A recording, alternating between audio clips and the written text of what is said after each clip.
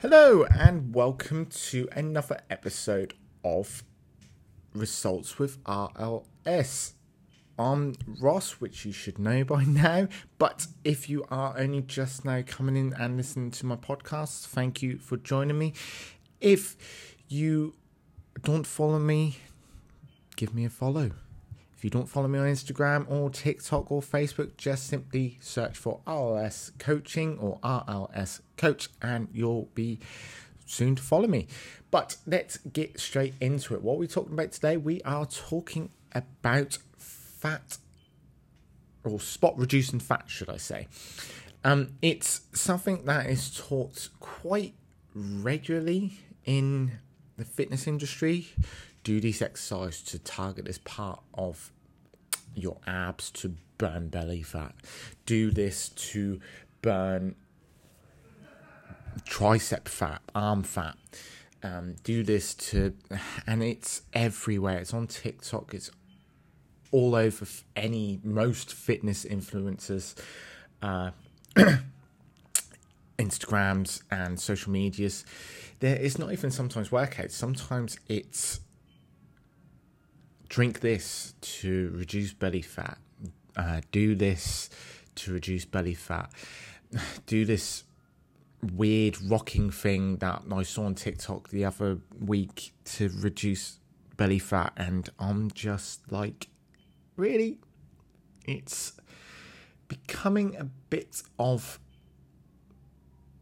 I want to say joke, but I think that's the wrong word to use. But it's becoming very confusing to those who trust these sources and doing, okay, I'll go do 100 sit-ups a day to burn belly fat. I'll drink this magical lemon water every morning to reduce belly fat, to kickstart my metabolism. And they use words like this to target certain people that may be struggling to reduce fat, and they use different methods of advertising as well to get to these people. And they use very simple terms like metabolism, fat, and they use areas like the belly because that's the areas that most people generally want to lose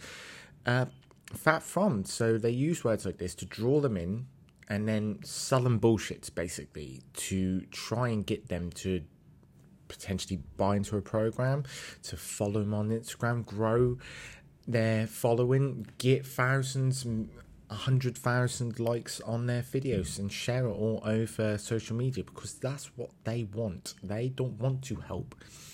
They just want to get liked and followed and seen, basically. And it's frustrating and sad, really, to those of us who want to coach people to better their lifestyle, to actually do the stuff that actually gets the results. But people are so drawn into these fitness influencers and be like, okay, if I do this, I'm going to look like this person. And unfortunately, it works because these people then get the followers, they then get the likes, and it's then plastered everywhere on people's TikToks, Instagrams, Facebooks, and they see it and they believe it. But can you actually spot reduce fat? Short answer, no. No, you cannot. No, you cannot. There's no exercise that's going to reduce fat on a certain area. There's exercises that may appear to make you look like you've lost fat in that area. Like doing ab workouts will just basically define those areas to make it look like it's got less fat. One simple way of losing fat is going into a calorific deficit or an energy deficit, basically. So you can either do this from eating less food or doing more work, basically. So let's go for a really easy way.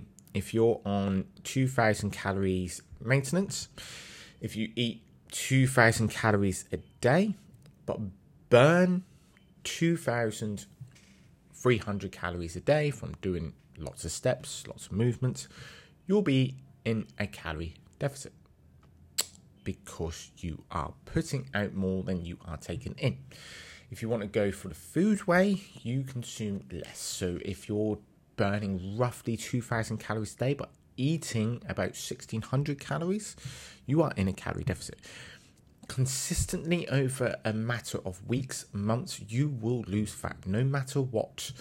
If you're putting in less than you are putting out, your body has to find energy from somewhere, and that's going to be from your fat stores.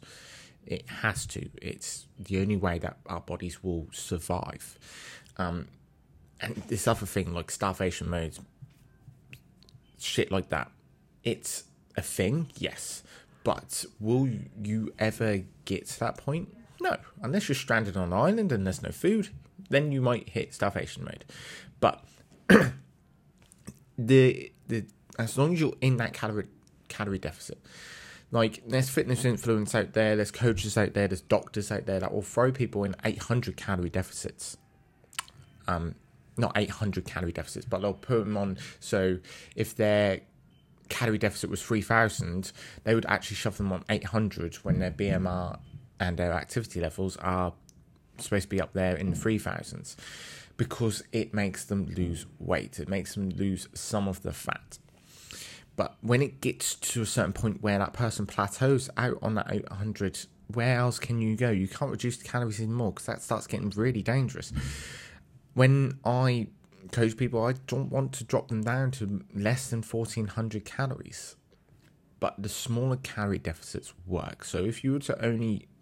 And it's been proven, there is evidence out there, if you look in the right places, that smaller deficits work. But the bigger deficits work as well. It's biological, that if you put in less and put out more, you will have to burn fat. And as I said, there's fitness influencers out there, there's even coaches out there that will manipulate the truth to get clients, to get people following them, to get people liking and sharing their stuff. Because unfortunately, there are people out there that are just in it to make the money. And there are people out there that just don't really care if you get the results. As long as you're listening to them and buying into their bullshit, they will do that, basically. And it's getting more and more traction, because there's other stuff out there that's now using the same sort of methods to sell into this, like your juices, your diet shakes, these ridiculous diets as well, because they're using these tactics to cover up the simple fact that these diets put you into a calorie deficit. But you then start missing out on certain nutrients. There's one that I saw the other day, it was bloody apple diet. Like, the fuck? Where are you getting your protein from? And as I said, like, there's so much, because of technology and stuff like that now, there's so much information out there, and it's all jumbled up, and it takes a lot to take out the bullshit and find the right knowledge, the right stuff that actually works. And because there's so much of both out there, it's getting harder and harder for people to find. And when they do find the right information, because there's so much bullshit, they don't believe it, because they're like, oh, it can't be that easy. Oh, that sounds like that's going to take a lot longer than doing what this other guy says. And they don't believe it. But don't get sucked into it. Yes, I'm not going to lie, sometimes it can take more than a year to get to where you want to be. Consistency works, but sometimes you have to look at it this way. How many years, how many months did it take you to get into the position you are now? If you're overweight or obese or unfit, think back to the last point that you enjoyed looking at yourself naked, where you climbed some stairs that didn't get out of breath. Was that 2 years ago, 3 years ago, 4 years ago, maybe even longer? Maybe it was a couple of months. It's not going to take you 6 weeks or 8 weeks or 12-week program to get you back to where you were. may take you 2 years, it may take you longer, but just think of that period of time that's took you to get to where you are now, and it may take you the same amount of time to get back, to revert back, to build those habits, to build these little things that we have to do to become healthy, become fitter, stronger. But take that away, and just remember, there are people like myself out there that want to take all the bullshit out and give you the right information, give you the right tips and tools to do it yourself. But that is the end of the episode. I hope you've enjoyed, and if you have, please share, please like, please follow, and I will be back next week. So have a good week, take away that information, nourish it, and I will see you at the next one. Cheers, guys. Have a good one.